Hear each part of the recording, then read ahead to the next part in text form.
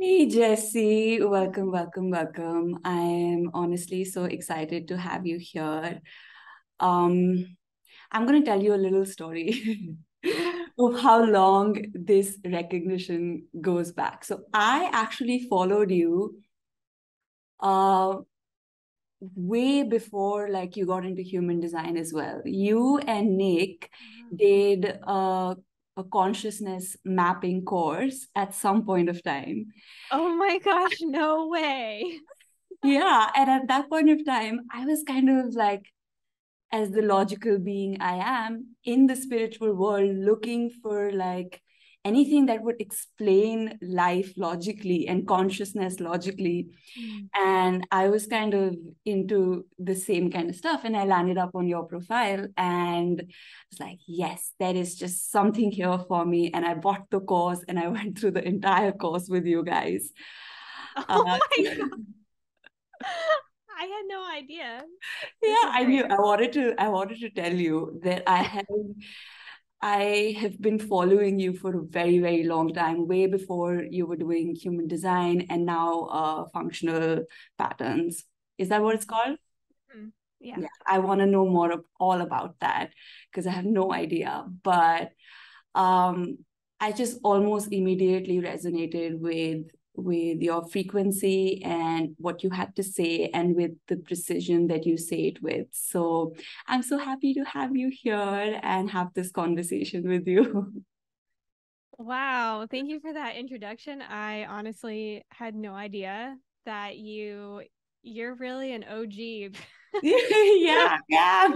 Back to the consciousness mapping days. That's awesome. So yeah, we've been probably through a very similar journey then. If you were into Dr. Hawkins' work and the levels of consciousness and everything. And I honestly am really grateful for my own journey that I've kind of taken because I see a lot of people entering into human design from the spiritual manifestation place, and nothing wrong with that path either.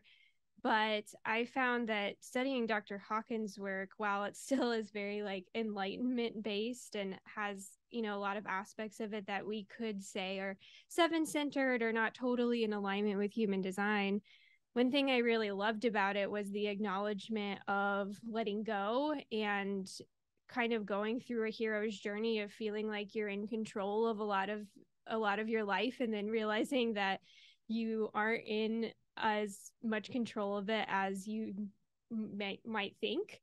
And I felt like that gave me a very good baseline and way of seeing reality, so that by the time I really got radical in my human design experiment and like really realized what this is, it didn't shake me in the same way that I think it would shake a lot of other people. I don't know if you have a similar perspective on that. I would love to hear. Yeah, I would love to hear how that kind of went for you too. Yeah, no, I would agree. And what really helped me, I guess, and I want to talk about your journey as well. But I was kind of talking about this with a couple of friends that when I came to human design, I had already done so much work Mm, and created so much space in my body for human design to really land. mm-hmm, And I was talking about how if I had come across human design a few years ago, I probably would not have been able to hold it. Or, like I would have known about it, like, yeah, strategy and authority, but how do you actually live it, in a way that's supportive, in a way that you can actually hold it when you're not a constant wreck, and um I love that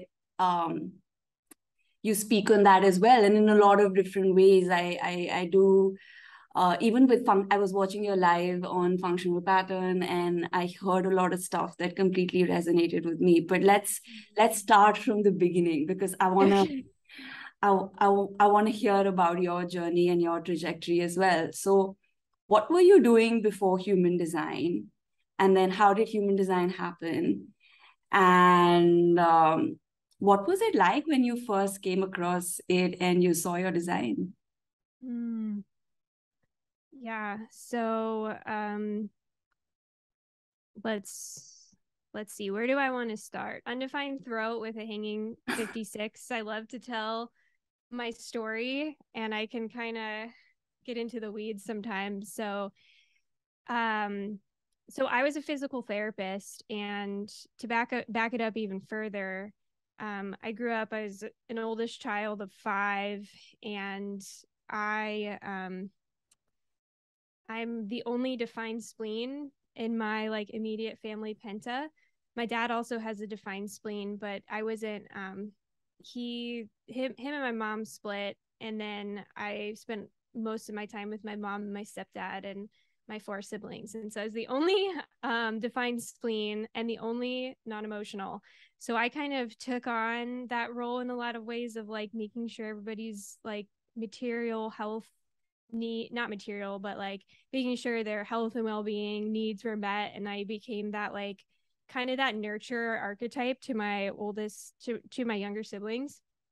My sister always had a lot of health challenges, so I always kind of felt this responsibility, I guess, and I'm hope motivation. So there's definitely a lot of probably transference that I lived in for a long time, but I felt this responsibility to kind of figure out the body and how to take care of myself and how to take care of my family in a sense. And, you know, how can I work with individuals who are like my sister and help them? Because I saw a lot of the challenges that she went through, and it really kind of like, it just kind of touched me from a young age. So I also had a lot of, not a lot, but like I had my own health challenges too. Like I've always had back problems, and my mom took me to like a chiropractor and to all these different practitioners as a child, like trying to find out answers and everything. And then you know, in my kind of like teens and early 20s, I dabbled in like every sort of like health and fitness thing that you could probably think of, although probably the one thing that I somehow never got into was CrossFit, but like pretty much every like traditional way. Oh, that's fine, that's hilarious. Yeah. But yeah, like traditional weightlifting, running, cycling, swimming, yoga, HIIT classes, dance, like Zumba. I tried a lot of different things, and I kept getting injuries, and so I ended up going to physical therapy school. I think, you know, I liked to tell myself that it was, oh, because I want to help people, but it really was in a lot of ways, because like I was seeking answers for myself, like how I could be healthy, because I was doing like all the same things everybody else was doing, and just, you know, I would still end up injured and what have you. So I went to physical therapy school, and I ended up really falling in love with pediatrics. And I ended up working in a children's hospital for almost 3 years. And there were parts of that job that I really, really loved. But there was a lot in that job that was really hard, especially as a projector, especially as a non-emotional projector. And I was working really long hours, and I was really burnt out. And I was like, why can't I keep up with my coworkers? And you know, all those sorts of questions. I remember thinking too, like, man, school was so easy for me. Like I could study all day long, and I loved learning and everything. And like all that stuff kind of came naturally to me. And then by the time I was like in the working world, I could immediately feel in my body the toll that it was taking on me. So that's kind of when it was like, as I entered the workforce, that I started, I guess, seeking. And that's where I got into more the like spiritual and energetic and quantum mechanics sort of stuff, like Dr. Joe Dispenza. I had like a whole kind of phase with that. And then I found the yoga couple, and they were talking about a lot of the stuff that I was into at the time. But then they were the ones who kind of introduced me to Dr. Hawkins and into yoga philosophy, into a lot of ideas that I really hadn't been introduced to at the time. And so I was really resonating with what they were putting out. And then one day they jumped on their stories and they started talking about human design. And I was like, what is that? That looks really interesting. It looks like everything that I've been studying, like our aura and our energetic mechanics and everything, but it's like a blueprint of that. And I was like immediately fascinated by it. And I think they posted like a little diagram that talked about the four main, the four aura types. And I read the descriptions of each, and I was like, I don't know what it is. I just know that I'm a projector. And I looked at my chart, and, sure enough, I'm a projector. And, a lot of people, everybody has a different reaction to seeing their design for the first time. For me, I immediately felt a sense of relief. Like, it wasn't even bitterness. It wasn't really, there was really no like negative emotion, I guess. It was like, oh my God, this explains my entire life. I am so glad I finally feel validated and like everything that I've been feeling. There's nothing wrong with me. And then my next thought was like, first of all, how can I learn more about this? And second of all, how do I live as this after I've created this whole kind of life for myself that doesn't totally honor this? So yeah, and then the yoga couple, they had a retreat in Hawaii, and I like very immediately, like, that was a very splenic, probably the first, like, when I think back on, okay, what was the first time that I think I was like really conscious of making a decision from my splenic awareness? Like, it was that moment. They posted that they were having a retreat, and I was like, I'm going. I have no idea how I'm going to pay for it. And that's like how I ended up paying for it. Was actually another really interesting story and synchronicity. But anyway, so I ended up going to the trip on I ended up going to the retreat, and then there was a day that they dedicated to just like talking about human design. And from that moment forward, I was like, I'm all in, because everything I've been doing hasn't been working. And then I get back home from the retreat, and I'm still working at the hospital at the time. And of course, when you work in any sort of medical facility, you have access to like people, at least people's birthdays.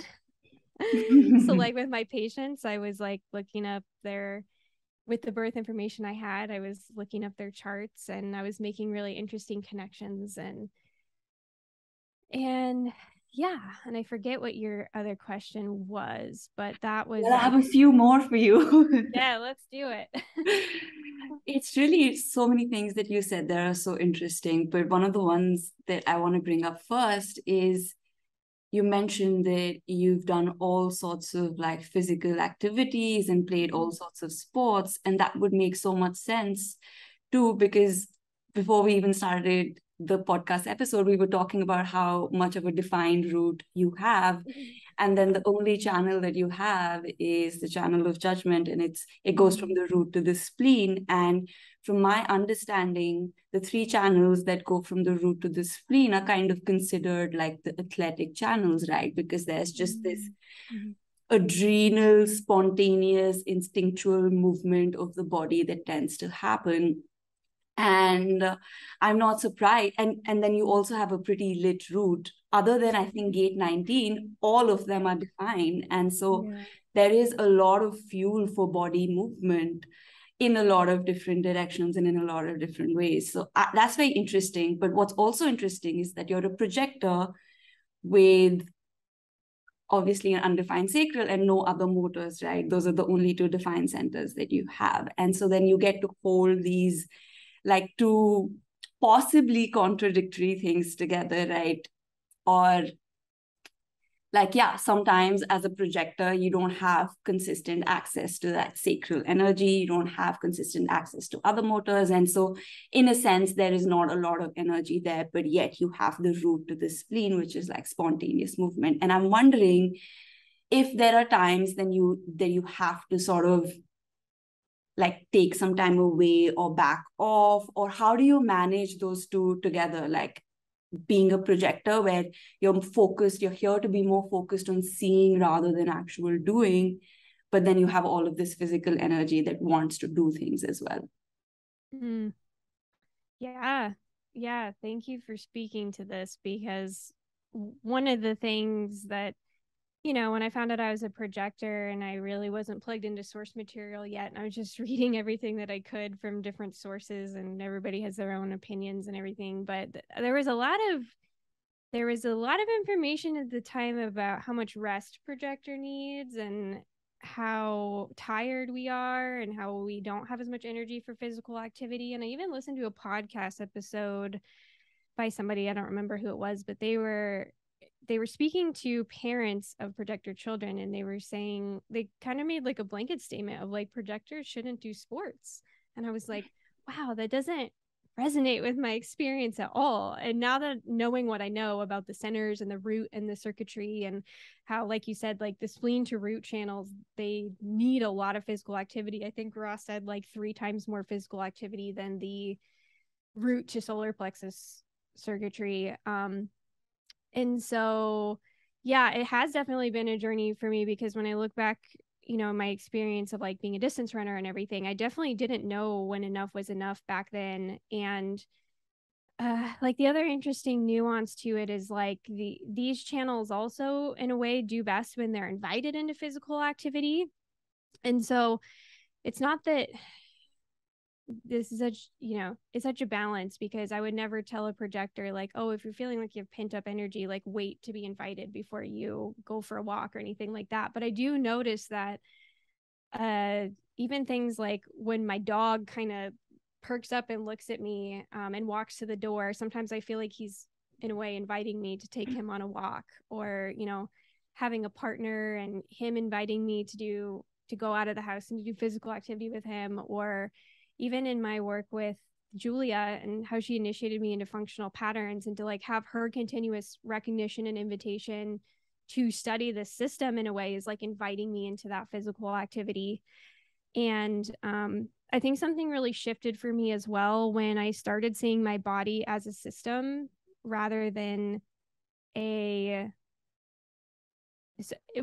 something to perfect, because the channel of judgment can drive itself crazy if it turns its insatiability in on itself and in on individuals. But like when I really started, like, yeah, it was really around the time I found functional patterns, and like I started studying how the fascia networks in our body are connected in very specific ways to support specifically standing, walking, running, and throwing, and really started diving into that. I think it kind of took the pressure off me and took like my personal story out of it, like this story that, oh, I have to look a certain way to be successful, or I have to heal myself in this amount of time, or 2027 is coming up and we don't know what's coming and we have to be able to survive. It kind of like, it took that impersonal nature out of it. And I'm also power view, so like not having that really personalized lens also helps me. But yeah, that's I guess that's what I have to say about that. Yeah, and the channel of judgment, like it's all well and good when it's invited by the other. And I have a collective channel too, acceptance. That's the only channel I have as well. Like I can drive myself absolutely insane if 100%. I start having opinions about my own life and what's happening and like how I should be conducting it. Like I can really go, and I have previously gone down that path of internalizing everything that I think and everything that I see. But it's been so helpful to learn that most everything that I see is mostly not for me. What's for me is something that comes out through me as I speak with my network, but that can be completely unrelated to what I'm thinking about from morning to night, right? And it's such a process to not turn that collective channel inwards. Yes. Oh my gosh. That's my life. Yeah, mine too. Mine too. And it just feels like life, like you said, it just feels really like relaxing. And it doesn't feel like now I have all of this pressure that I used to put on myself. I don't have that anymore. It's just, and again, human design does help you relieve that and like relax into yourself a lot more. And then when you relax into yourself a lot more, you can see all the ways in which in which you're seeing can actually benefit others. And it's almost like when you relax and you don't internalize that, do you see like invitations and people even coming to you? Because before that, you weren't even available for that, you know? No. Yeah. Yeah, like I am reminded every day how much I am not here for myself, but how often I really only have realizations about myself when I'm guiding the other. It's like such an interesting thing to watch. Yeah, no, 100%. Like that's, as projectors, there is no way for us to see ourselves anyway. The only way for us to see ourselves is when it's reflected back to us through the other, right? When we've successfully guided them or something really clicks for them and you're like, oh, I saw that. And, like I waited for them to ask for it and they received it. And now this change has happened and it's right in front of me. And that shows me who I am. That shows me like what I can bring to the world. And it's such a, which is why, I mean, Ra always says, and I really like, at first he's like, oh, it takes 7 years to decondition, especially for projectors. Like, you got to take your time. And I'm like, no, I'm a mental, like I'm a mental projector. I can get all of this information in quick. And like, I'm ready. I've been doing work on myself. And then as I got into it slowly, I'm like, yeah, it does take time for me to really live like myself and for me to even see who I really am and to grow and to develop, not without conditioning, but just being protected from the conditioning that is not good, that is incorrect for me. So it takes time. It's like little step by step process. And I think I wasn't able to see that before, and now I really can, just how slow of a process it really can be for us projectors, because there's always that other that is needed for that reflection, or there's always that other that is needed for us to grow into ourselves more and more. But at the same time, you can't really like depend on that. You know what I mean? Like you can't Yeah.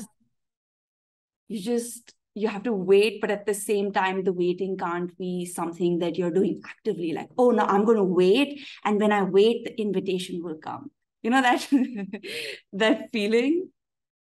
Yeah. No, totally. And there's so many things I could say on this.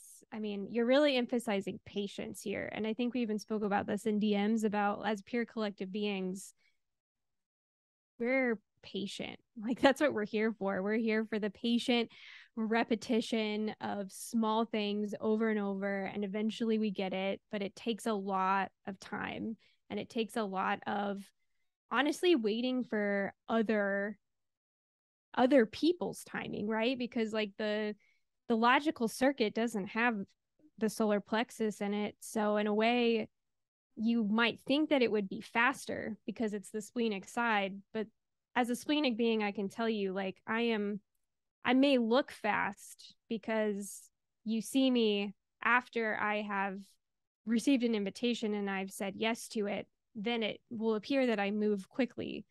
But the amount of time I had to wait for the timing to be correct, for all the emotionals in my life to kind of set the timing, it's like we're all waiting and we can't bypass that, and I'm even realizing with things like studying, I don't think that we need an invitation to study, but boy, does it help. Like, if I'm being honest, because, even as I kind of go back to my roots of going back to studying the body and body mechanics and how this whole thing works, now that I'm starting to get some recognition for that and I'm starting to take on clients, it's like now that money is coming in and I'm receiving energy and I'm receiving support in that way, my passion and my vigor for studying has just quadrupled,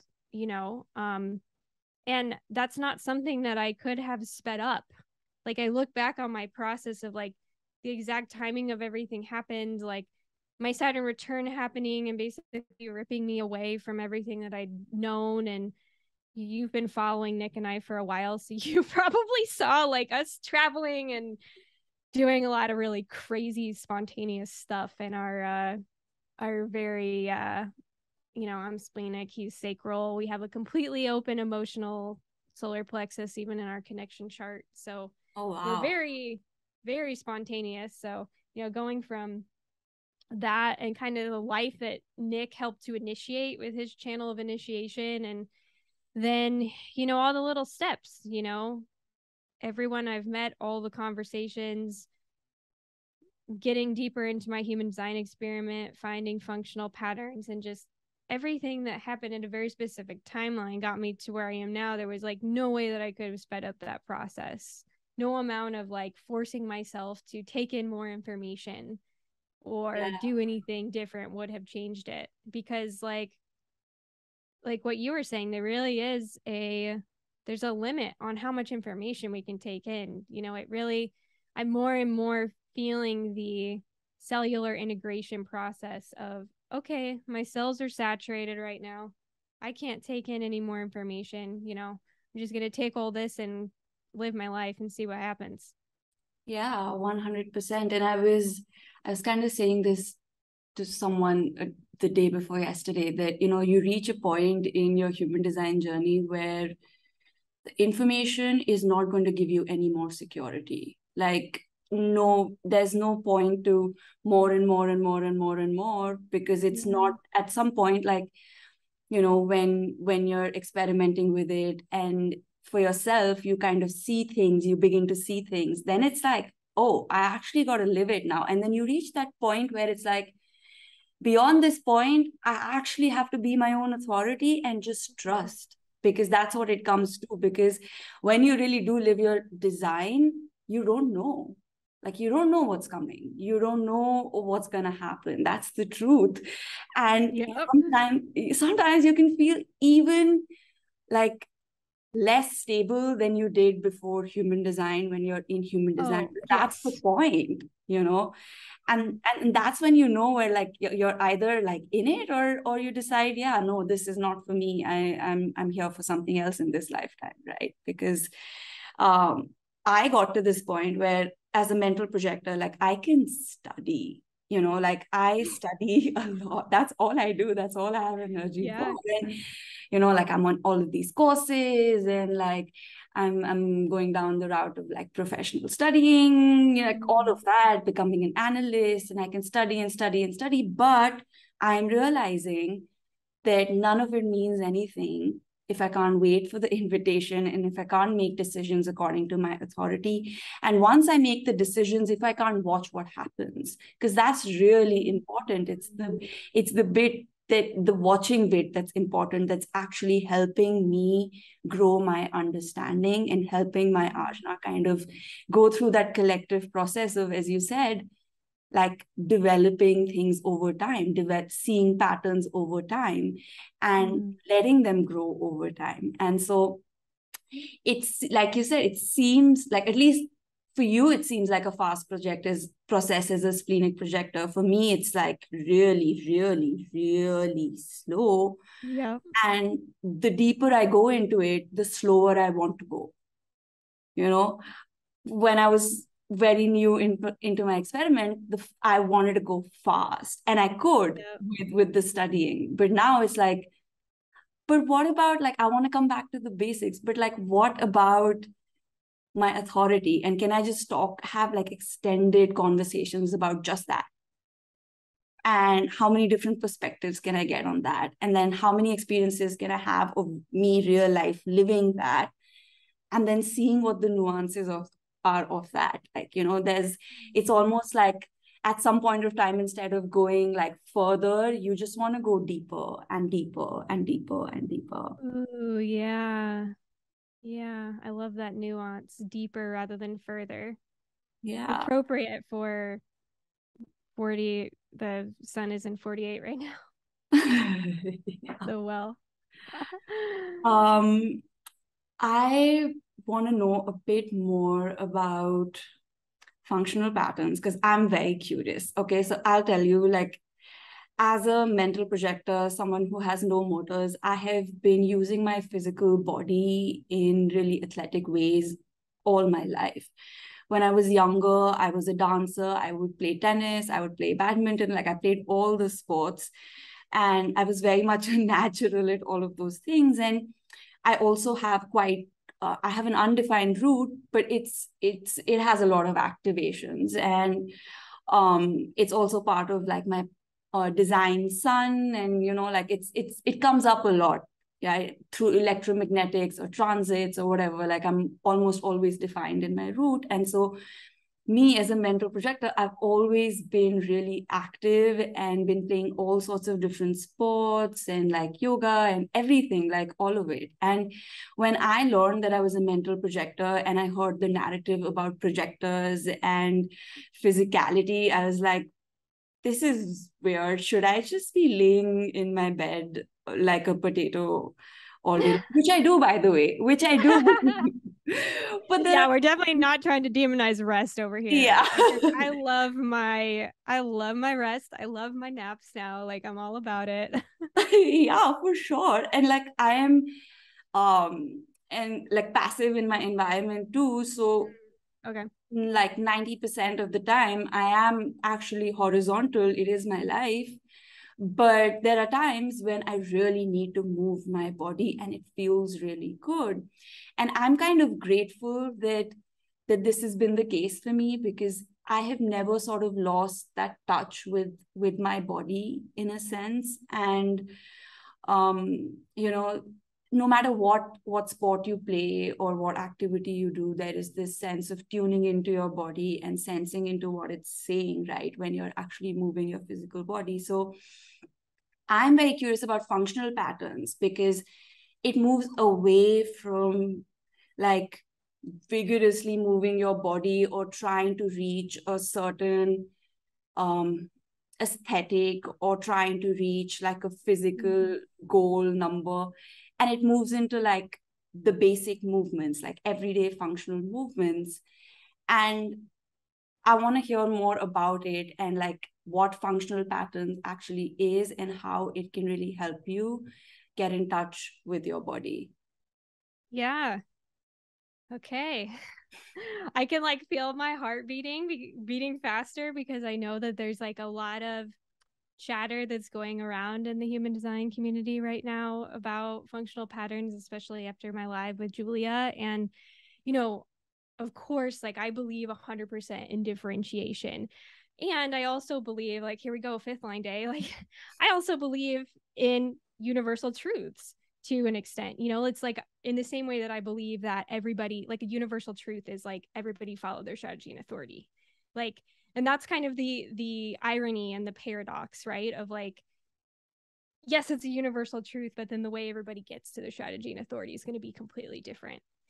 In the same way, from the way that I've studied the body and everything that I've gathered so far, I believe that there is a universal truth that our bodies are designed as human form, even though we are, we are human in Homo sapien in transition. But, I do believe that our forms are oriented towards standing, walking, running, and throwing. And, those are things that are very supportive of our individual survival. And, yeah, you can also argue like we're kind of moving away from, the seven-centered notion of like just being here for survival, right? And like we're moving into a time of emotionality. But like if you look at gate 55, which is like part of the energy that we're moving into, like part of provoking the spirit is he even says it in the line companion, like we need to be able to feed ourselves.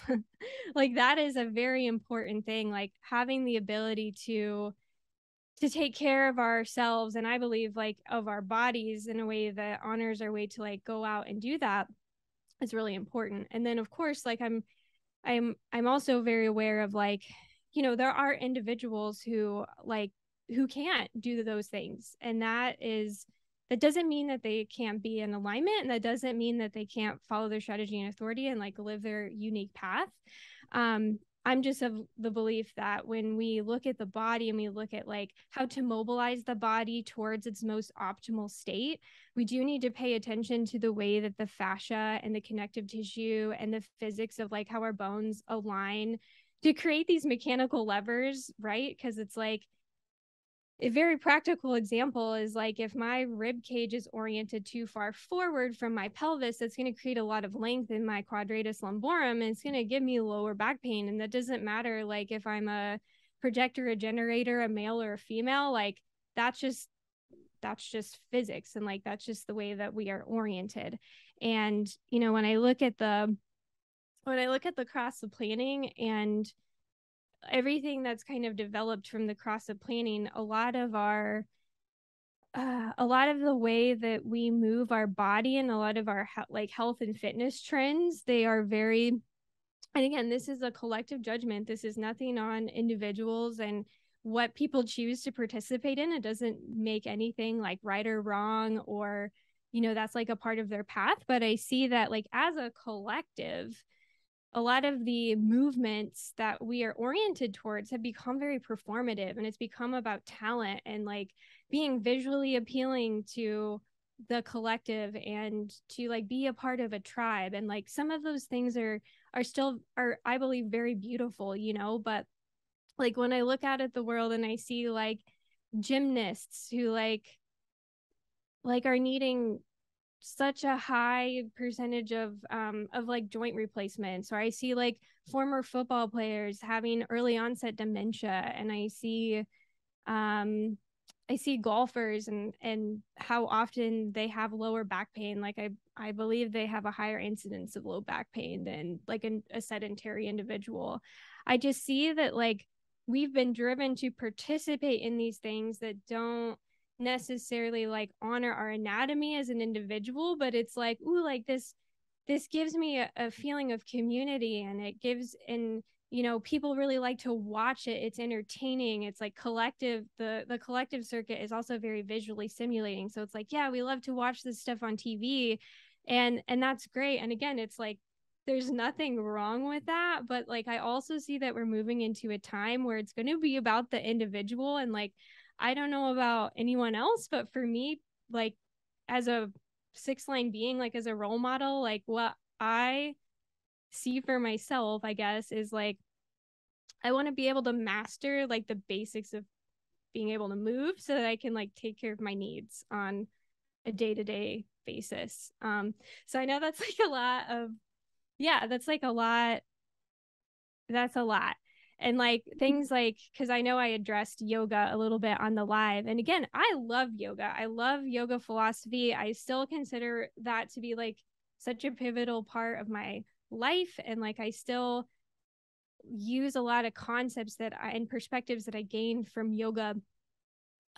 But specifically, like when we think about the yoga asanas and the yoga postures, like the hilarious irony of it to me is that yoga, like the original yoga, when you look at like the eight limbs and the Upanishads and everything, like the original yoga asana was like literally just mastering your standing posture. And then like all these poses came like during the cross planing, when the British colonized India and like brought their gymnastics and stuff over into the East, and then that kind of like intermingled, and then now it's like yoga's come to the West and it's become this like fitness trend that has like so much money behind it that's like I'm not even gonna go there. But when I look at all this stuff, I'm like, okay, like let's get back to the basics. And it's funny too, because like, oh, you know, I totally understand functional patterns is kind of like, as a, you know, looking at like the founder, he has a lot of heretical beliefs that I don't necessarily agree with everything that he says. And so people have a lot of opinions about it, and people will say, oh, it's a very masculine system, or it's this, or it's that, or whatever. It's funny because like in my experience with it, and of course, because I've had a differentiated experience of it from someone who also is living her experiment and practicing human design. But like my experience of it is actually that it's been a very like slow and repetitive and like really tuning in on the details. And rather than thinking about, like, okay, I'm going to work out really hard for an hour and then I'm just going to be done. It's like no, I'm going to spend this hour being really intentional and feeling like, okay, when I move my body this way, I feel this activate. And then, oh, I noticed that when I move this way, my right hip wants to compensate by doing this. And then, ooh, when I get in this position, I lose my ability to breathe. And it's like giving me all this information so that the rest of the time that I'm not actively exercising, I am like that stuff is in my awareness. So it's like actually changing my behavior. It's changing like the way I think about the way I move. And now it's like, I feel like I'm in the best shape of my life. And literally all I do is like, I do these functional patterns, corrective exercises, and I like go on walks. I don't like, I don't lift really heavy weights. I don't like feel like I have to work out super hard. But my body is really learning how to be really efficient and how to rest. And I think that was like, if I could say like that was the one thing that sold me on functional patterns was when I heard the founder talking about how like he's like, my whole goal and my whole reason for doing this is like we don't know how to rest. When you look at a dog, like you watch your dog, they just like, they're like, oh, do you need me? Nope. Okay, like I'm gonna go lay back down. Like they know how to rest, and we as humans, like we've forgotten how to do that. And if we learn how to make our bodies function optimally and efficiently, then we can also make our rest more efficient. So anyway, I touched on a lot there. So Yeah, I'm gonna I leave have it a there. lot of thoughts. Yay. um, First, I definitely heard your live, and because I'm a collective being, I was like, I didn't internalize any of that, right? And I do all Mm-hmm. of the things that that Yes. you guys were talking about, like yoga Yeah. and lifting and all of that, right? But I Yeah. know that your perspective comes from like noticing the larger picture, and this isn't necessarily like pinpointing at one thing. Right. It was just Yeah. like a collective judgment on what you saw, which was actually quite intriguing for me because it made me think about like when I went lifting that day, I was like, okay, Mm. I'm going to be a little bit more intentional today, and I'm going to see. In general, I feel like I lift very differently anyway from the Mm-hmm. people at my gym, and maybe this You're is a projector. You're going to move very differently from all the generators. Yep. I don't really work as much as other people, but I watch. I watch everyone, like sometimes I will Mm-hmm. put down my bubble just to see what everyone else is doing. And I Mm-hmm. also very consciously record myself doing what I'm doing every single time. So I come back home and I see like, oh, this isn't okay, or this is something that I can work on. This is something that I can work on. And I've noticed that I grow much faster than a lot of the people that work out with me just because of this. And Mm-hmm. so I love that you talked about intentionality, because I think that's very important when it comes to movement. This is something that I've noticed like when I was back in the day dancing as well. Like dancing is something that looks really free flowing, but actually Mm-hmm. you're very much noticing every little thing that is moving, and like you said, what you're Mm-hmm. compensating with, like what's actually like moving, and then what's actually like strong and what's actually not, and where's the Yeah. flexibility. Like there's a lot of awareness when it comes to like basically everything, even with yoga. Like I have practiced yoga for a long time, and I used to teach yoga as well. And so Mm-hmm. I know that the way that it's collectively done, or the way that a lot of these athletic activities are collectively done, can appear to be very unintentional or forceful or Yeah. um showy in a sense, Mm-hmm. but Yeah. there are also people that are doing it differently, that are Yeah. doing it with a lot more awareness, let's just say. But then again, there are like the majority that are not, and I see that as well as someone who's Yeah. very active in all of these like spaces. Like I see that people come there and they try to push numbers, or they try to go too fast, or they're not really focusing on the technique, and so they injure themselves, and then it's just downhill from there, right? So I love that you're bringing all of these conversations forward, because they're important, right? And something as simple as like making sure that you're moving optimally, like that's such a beautiful thing, like making your body so like and I think maybe that's just a projective Yeah. thing, like that just almost turns me on. It's like I can fine tune my body to that point where I can rest Yeah. more. Hell yes, give give that to me. That's the joy right there. Like that right there is like, that's why I'm trying to correct, is like, so we can return to that, like the playfulness of it all. Like, so it's not no longer taken away from us, but like adding to our experience. Like, that's the juice to me. Yeah, yeah. And um, I don't know why randomly, but this just popped in my awareness right now. Your hope motivation. Mm-hmm. I'm guilt motivation. Yeah. And hope transference um, is a weird place for me, is a very, very weird Mm-hmm. place for me. So it feels like almost like I'm helpless, which we all are in a Yeah. sense. Yeah. But when I am not motivated correctly, it almost feels like someone chopped my arms off, or like someone took my eyes out. And I think that's quite a morbid visual, but it really feels like that for me. Um, that I just have to sit back and I have no agency in this, and there's nothing that I can do. But I know that hope motivation doesn't look like that at all. And Mm-hmm. so I want to understand, what does hope motivation look like for you, and what does guilt transference look like for you? Mm-hmm. Yeah. So, I think hope is often portrayed like as light and fluffy, um, and one of the easier motivations. But hope, all of every single motivation like has their beauties and their struggles, right? And hope can also look like, God, there's no hope in this, so I'm not going to try to fix it. Like, it's beyond hope, so I'm just going to leave it over there, and I'm going to feel the very real feelings that come from that, right?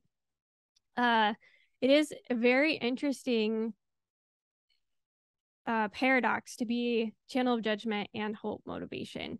And to Yeah. me, that looks like I see a lot of I guess, quote unquote, problems with systems or what could be fixed. But when I'm correct, when I'm in alignment, I don't feel this pressure like I'm necessarily the one who has to go out and make that happen or to necessarily do anything about it. But when I'm in my hope, it's like, okay, I know what I see, and the right people will come and ask me for my judgments, but I don't have to do anything about it. When I'm in guilt, it's a very somatic experience for me now when I'm in guilt. And it's really interesting to feel the difference between when I'm being emotionally conditioned by someone in my environment or by the transits. It's a very different feeling than my transference. Because, like, emotion, like, I feel like when I'm on an emotional wave with someone else and like they're riding out a wave on a decision that's going to affect both of us, like whether they're, you know, kind of sitting on, okay, are they going to invite me or not? It feels like, it just kind of feels like there's a cloud, like there's just weather that's blowing through. But when I'm in transference, it feels like everything's on fire. Like it literally feels like my nervous system is on fire. And I have to actually physically weight myself down, like lay down and put a weighted blanket over me sometimes to stop myself from acting on that and like initiating a bunch of things. Um And it really is true for me. Every time I try to fix something, it's like fixing something that's not broken, and I make it worse, like without fail. Yeah. Yeah, and it's a very interesting one. Like Nick, he's also guilt. And I see that a lot in relationships that opposites attract.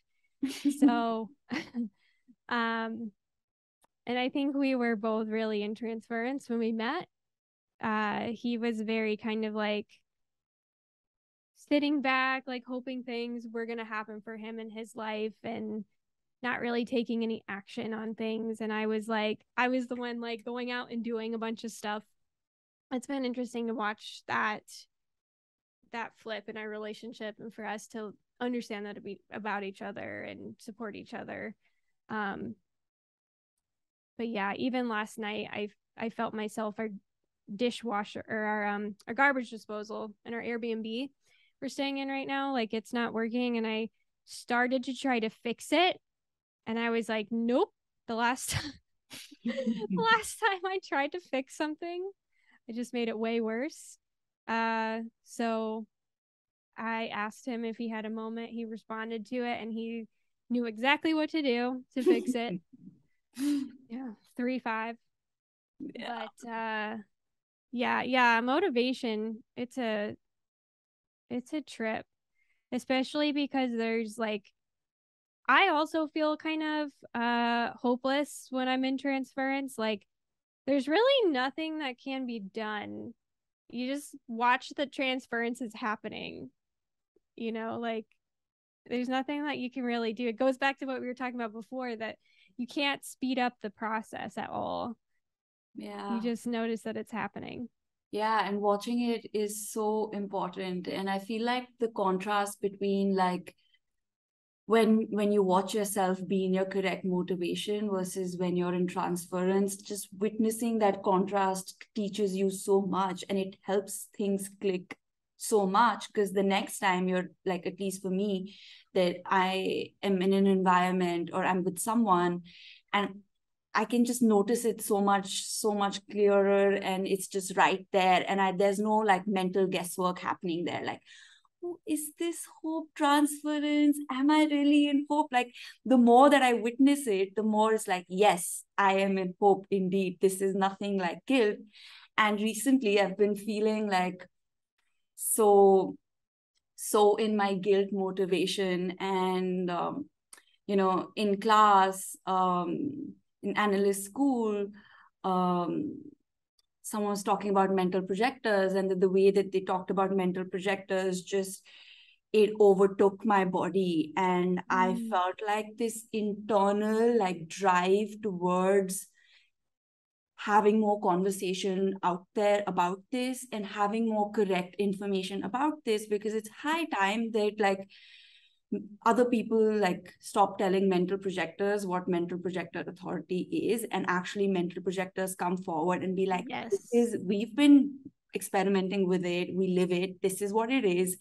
Like, you don't get it because we are so misunderstood, and there is just so much like incorrect information. And I know as a mental projector just how disempowered we are anyway, in this world, in this energy world. We have no motors, we're just this walking talking head that nobody even wants to listen to because we're so not self, right? Mm-hmm. And so I just immediately felt this internal push to like write emails and bring a bunch of people together. And I was just watching my body do that. I was just watching it. And I literally kid you not, I could not rest till I did my part, and then it was like, okay, now whatever happens, happens. So there is this element of hope even in guilt, because once you have done your Yes. part, then it's like, yeah, now whatever happens, happens.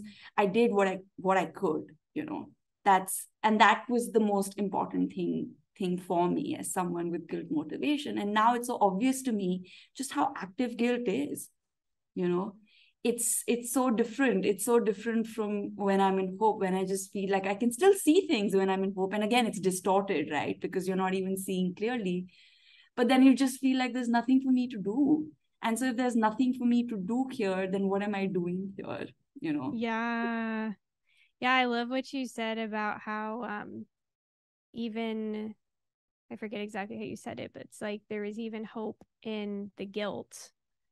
And yeah, I think about this all the time, and I talk about this all the time with my friend Emily, who's also a projector, and she's also guilt motivation. Like there's so much nuance to it, because even in the way, like I was saying, that hope motivation can see when there's no hope, or when something's not worth hoping for, when you're like, oh yeah, like that's not going to get delivered in time, or yeah, that relationship, like he's an alcoholic and like he's never going to get sober, and like that's not worth hoping for, right? It's like we know what's not worth hoping for. Like at the same time, I feel like a guilt motivation person sometimes knows, it's like you know what to fix, but then you also sometimes know when it's there's nothing to fix in that moment, right? And like my friend Emily, she'll talk about this, like she's like, I realized that I took action, but I took action like really hoping that it was going to work, even though like there's a part of me that knew that it wasn't going to. um, and that's where like the nuance of the motivation comes in, because I really do see, like I really see how active guilt motivation is, and like how beautiful it was that you sprung into action, um, and that like feels really good and that feels really correct.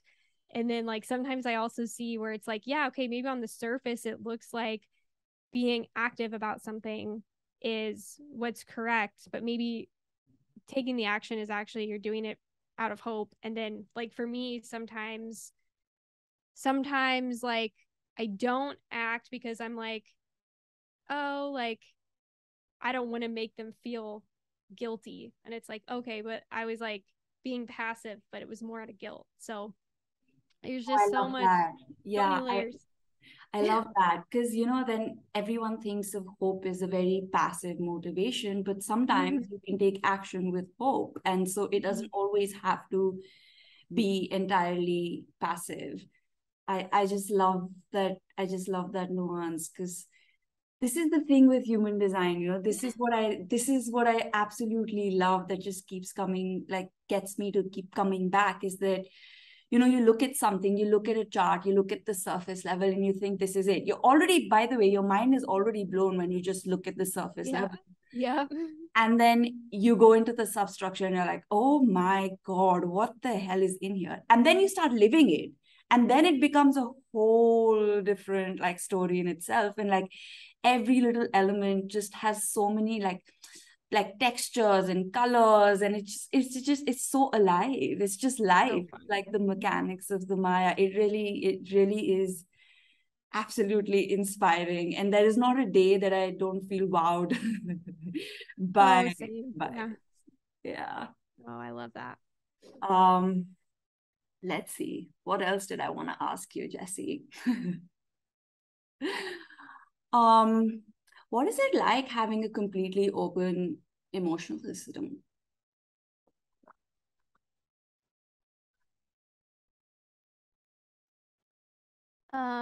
Okay. So to preface this, I am the only not emotional in my family. Out of both parents, both step parents, all four siblings are emotional. So there is, I did definitely grow up with a lot of emotional conditioning that I'm still unwinding. But what I have noticed with like my completely open solar plexus compared to, let's say, my sacral, which you look at my sacral, you can definitely see that I'm going to school there. Like I think I have 4 hanging gates, and then I have 4 other gates are like pointing at it. So it's like, yeah, that's definitely what I'm here to be conditioned by the most, and to hook into other people's conditioning. Um, what I've noticed like with my solar plexus is when I feel that emotional conditioning, I feel it so deeply because there is nothing there to connect it back to myself. But it goes through me really quickly, especially the more I decondition. I feel like when I first really got radical in my experiment, I was crying all the time. I was just releasing probably a lot of built up just shit that was in there from years and years of like there was emotional conditioning and it didn't leave. But like, especially lately, I notice myself getting a lot more cold, or like I'll watch a movie and uh there'll be like a really emotional scene and I'll just acknowledge and watch like, this is something that I would have cried along with in the past, or would have had an emotional experience to, but I don't feel any emotion from this right now. Like I'm just watching this. So more and more it's like I really love feeling that emotional wave of other people, and like I'll really be in it, but then it's like as soon as I'm away, it's gone. Like it's left my, it feels like the motion leaves my body so fast, like as quickly as it came.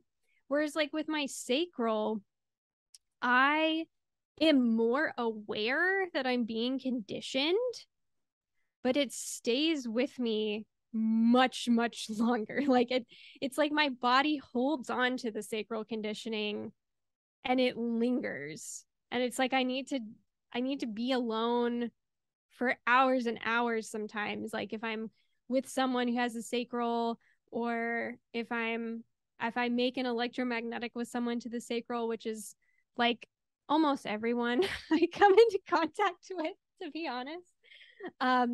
Yeah, it like takes me a really long time to empty that information out of my body, or even like my ajna, because I have, my hanging 17 is in my ajna, and that's in my incarnation cross, and I can really take on people's opinions if I'm around them. Like sometimes I need to be away from them for a long time to feel like, oh, okay, like that's not a fixed opinion in me.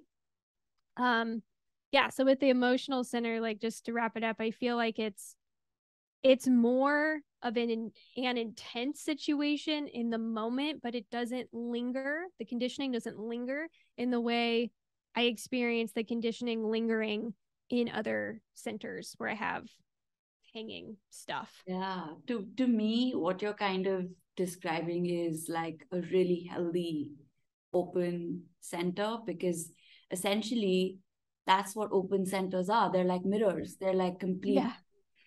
like they just reflect the conditioning back to the person, and then there's no hanging gate in there for you to attach any meaning to, for the body to like hold on to it, or for the mind to get in there and to like Yeah. identify with it and create stories about it and Yep. internalize it. So yeah, that's really beautiful that you are experiencing that more and more.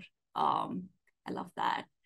I also Do want to you know. have do you have any completely open centers? I'm curious. Nope. None, absolutely Nice. none. I have a little something of everything to take in, and Lord knows, I have created so many stories about so many of these different energies and made them my own. And I mean, thank God now I can watch it, and I can see what impact what energy has. But again, my experience with undefined centers is similar, that it takes a while for me to let go of that energy, Mm. because there is just, yeah, it takes a while for me to release it. But I'm also a hermit, and I also don't Yeah. I'm not around people a lot, so I mean Yeah. that helps. Oh my gosh. Yeah. I feel such a kinship with mental projectors, because, majority of mental projectors are going to only have two centers defined. There's that rare mental projector who'll have all three, head, ajna, throat. But I think because I only have two centers defined, I share that kinship with you. But then it's interesting because the two centers that you have defined versus mine, it's like worlds apart. Yeah, yeah. It's like, oh my God, I'm just a bunch of adrenalized pressure and drive and some instinctual awareness. Um, And I'm yeah. just a bunch of opinions.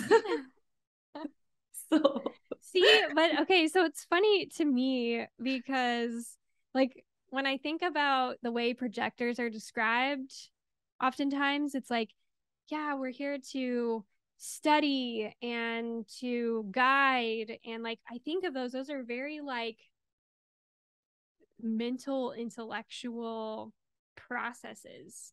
Like, so for me, I'm still like, this is something I'm still like teasing out every day, because I don't like, not having the defined ajna like you have, like my capacity to study things and to like really like conceptualize is not there on a consistent basis. And my voice gets really tired. Like I don't know. I think that's why I was like attracted to being a PT, maybe, is because I felt like, oh, I can guide people with my hands. I can guide people with my body. I don't have to use my voice as much. But yeah, it's I love that you bring that up, because I feel like we look at guidance in such a homogenized way where it's like, oh, we all have to be coaches. Absolutely not, and right. people with undefined throats, like there is, I was in a session with this emotional projector recently, and I was having this exact conversation with her, and I was like, like, I hope you don't feel the pressure to guide in the way that I do, because you're going to feel like, oh, this is the way it's done, and I'm here to tell you that it's not. Like, Mm-hmm. you bring something entirely different to the table, and like you said, you also have feelings cognition, right? If I'm Mm-hmm. Yeah, feeling Yeah. cognition. Yeah. So, I mean, that automatically just adds a really different element. And, your spleen and your root, let's just say there's no one way to guide. Even if guidance is looked at a certain way, it's not how everyone should be doing it. In fact, if you differentiate enough, you'll find that you find yourself guiding people in ways that you would have never even thought about, Mm-hmm. ever. And I love that. I love that people, I can see so many different people exploring so many different ways of guidance too, and changing the narrative about guidance, because we can we Yes. can all come in here and we can all be like, oh, I need to create content and I need to say my opinion on this particular topic, and I need to be able to have thoughts on this. Like, no, you don't have a defined ajna. You don't have to do that. You absolutely don't. And you know um that pressure of needing to do that just needs to go away, and you just need to be yourself and see where that takes you. I think ultimately that's what we keep coming back to, right? Yeah, it's so true. And I mean, we can say this in so many different ways until we're blue in the face, but there's so many ways that we can try to be strategic about our lives and try to take control of it. And like, okay, how can I be strategic in my life and make sure that I receive recognition? And oh, do I need to post this many times? And do I need to, like you said, be a coach in this very specific homogenized way? And I'm just watching my life and laughing back at like when I really thought that I wanted to do human design sessions like as my career, like as the majority of my income, and like I was really like pumping out content and like really trying to, get people interested in what I was doing. And they're just like, I'd get some sessions here and there, but like the recognition was not there. And now that I'm doing what I'm doing with the body, it's like I've maybe posted on my stories like twice and I've made no posts about it. And I have like, I already have two like for sure clients, and then I have like five other consultation calls that are scheduled. And it's just like, what? Like, it's so, it's so trippy because, again, we can say this in so many different ways, but it's never what the mind thinks it's going to be. And yeah, with projectors especially, it's like if you're meant to be recognized for something, like the recognition will come without you really having to work really hard at it. Yeah, 100%. And I love that you're saying that you were trying to do sessions. I was trying to like be a yoga teacher, and it's like my You body like switched. my body was just like not having it. And here I am just like just talking about my thoughts and sharing my opinions, and lo and behold, like the recognition comes. It just comes because you don't have to work for it. It's just play, it just happens through you. And it's been so interesting to watch my own journey and my own idea of like what I want to do, change. And like, let me also say this, that it's never what you think. Even for defined asanas, like I still cannot strategize. And again, I'm three paths right, so there's no strategy in me. Like I'm lost as lost can be. But I would try to use my defined asana to make a plan, to look at certain things a certain way, to conceptualize everything. And the thing is that everything cannot be conceptualized. At least I cannot conceptualize about my life and how I'm going to exist and what I'm going to do with it and who I'm going to be with, and what's going to come into my life. That's for me to like actually witness, that like what's the point of life if you could just mentally calculate and manipulate all of that? Like, why are you even here then having the experience? Oh my gosh, that's so true. And yeah, and I think that's something that's really misunderstood too. Like even me being three parts left, I mean, that doesn't mean I'm strategic for myself. Like to me, the way I see that is like when somebody pulls something out of my passive brain, because that is my one right variable, somebody asks me the right question, like I can pull it out of myself and it's almost like it comes out and it spits out in a strategic, like linear 1, 2, 3, 4 way when I deliver my outer authority. But when it comes to like, I think that's like when we look at the I don't like the mainstream human design or the spiritual human design or the pop human design, like however you want to describe it. It's like they're like, yeah, use these. It's like if you have a left arrow, like you can be strategic and plan your life. It's like, no, it just means the way that you deliver your guidance, your outer authority, it's gonna come out in a more left way. But yeah, it's never, yeah. And there's just in general just a little bit more activity in the left variables. Like that's what it is. And rightness is more about just receptivity in general. But yeah, I know that your throat is getting a little tired. You can hear the raspy. Yeah. So I'm not going to bother you for a lot longer, but I just have one last question. Yeah, of course. I want to hear a little bit about your authority, and you have the channel of judgment, but then you also have the 57, right? And so you have instinct, but you also have intuition. Do you notice?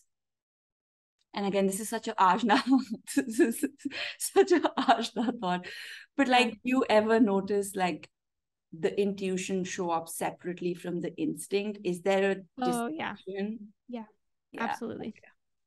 I love this question. Like, I feel like this is gonna pull out so much reflection out of me. The difference between instinct and intuition. So instinct feels like especially because it's connected to the root, it feels like 100% my body is not going to move for that. Like trying to think of an example. Okay, so like a month ago, Nick and I were going we were staying on a friend's property, and when we arrived there, we had forgotten that she has a gate to get in and there's like a code or whatever. And we were sitting there and he was like, you should go knock on her door, or you should call her so we can get in.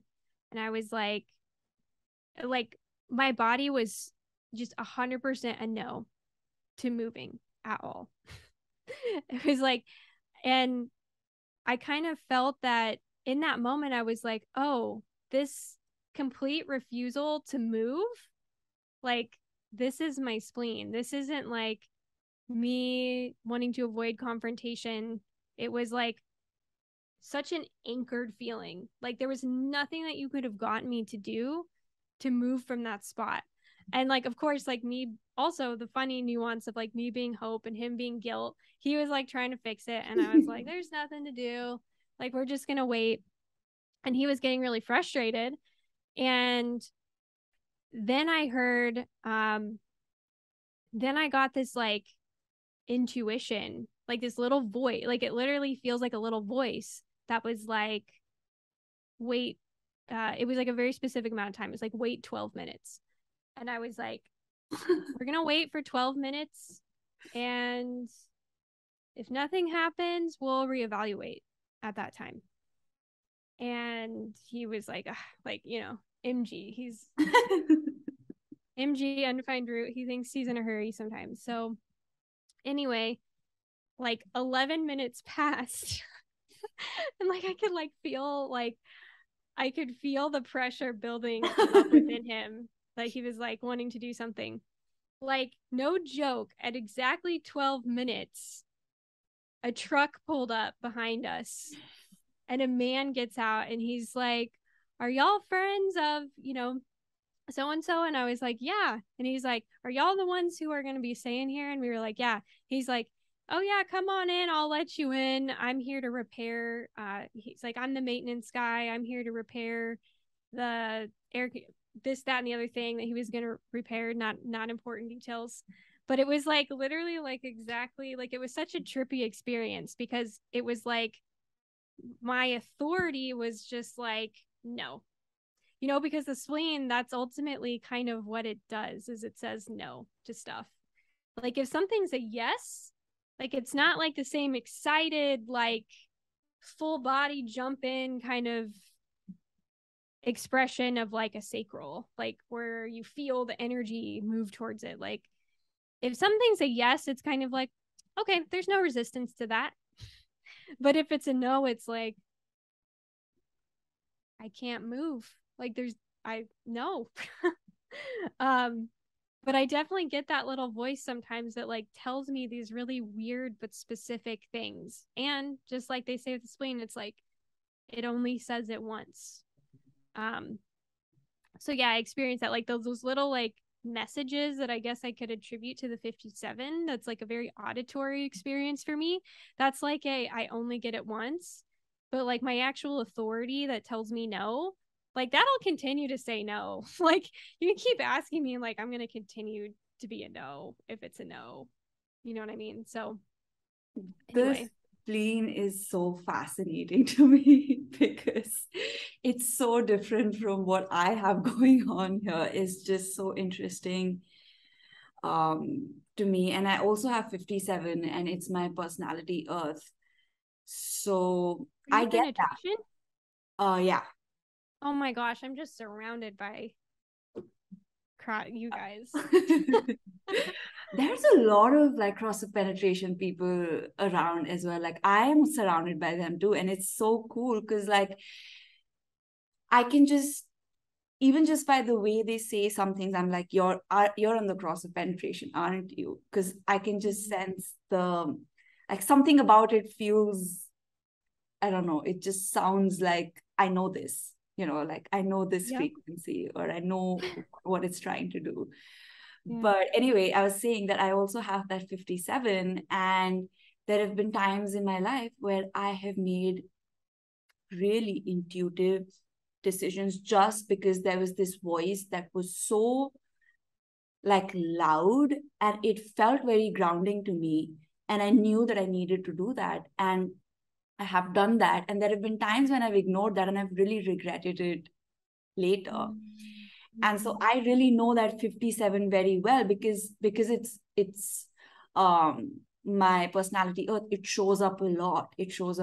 And it's like, yeah, you got to listen to that. And I know I have the experience of intuition, but I'm very interested in instinct and like hearing more about it. But I love what you said. Love what you said. I'm going to ask a few more people. Yeah, it's so funny. I'm so fascinated by the mental projector process as well. I dated a mental projector for 4 years or for 3 years, and I like kind of watching him in his process, and like we were obviously vastly different in the way that we processed and moved towards making a decision. And then being in Teo's presence in Aura at the conference, and like hearing his experience of how he experiences his authority. It's so interesting to me. But then again, it's like if you ask anybody about their authority, they'd probably have a really unique, differentiated way that they experience it and explain it. So yeah, which I love as a collective being. I'm like, yes, give me more data. Like, give me yep. more. So I can find some connection and I can put you all together. And then some individual will come from the corner and be like, nah, doesn't apply to me. And then I'll be like, oh my God, I have to start again, or I have to change something, Yeah. Such a collective process. But anyway, Jessie, thank you so much for um joining me. It was honestly such a fun conversation. And I think we like went in so many different directions, which was really fun. But I loved having this conversation with you. So thank you so much. Me too. Thank you so much for having me on. And I can't wait to tell Nick that you are in our Yeah. course and we're going to have a nice little giggle about that and how much has changed. Yeah. And I love that. I love that you've kind of watched our journey and I love everything that you've been doing. And every time I read like one of your posts, there's just some new insight that comes out. And I feel like that's our collective channels are connecting and like you put words to things that I know I've sat with or ruminated on or reflected on and then I'll see the way that you write it and I'm like that's it. That's exactly the kind of what I was thinking about but did not have the words or the voice for that. So Oh, yeah, I love this conversation and I'm excited to keep in touch and continue to watch each other's processes and journeys. absolutely. Thank you so much for that recognition. That felt so good.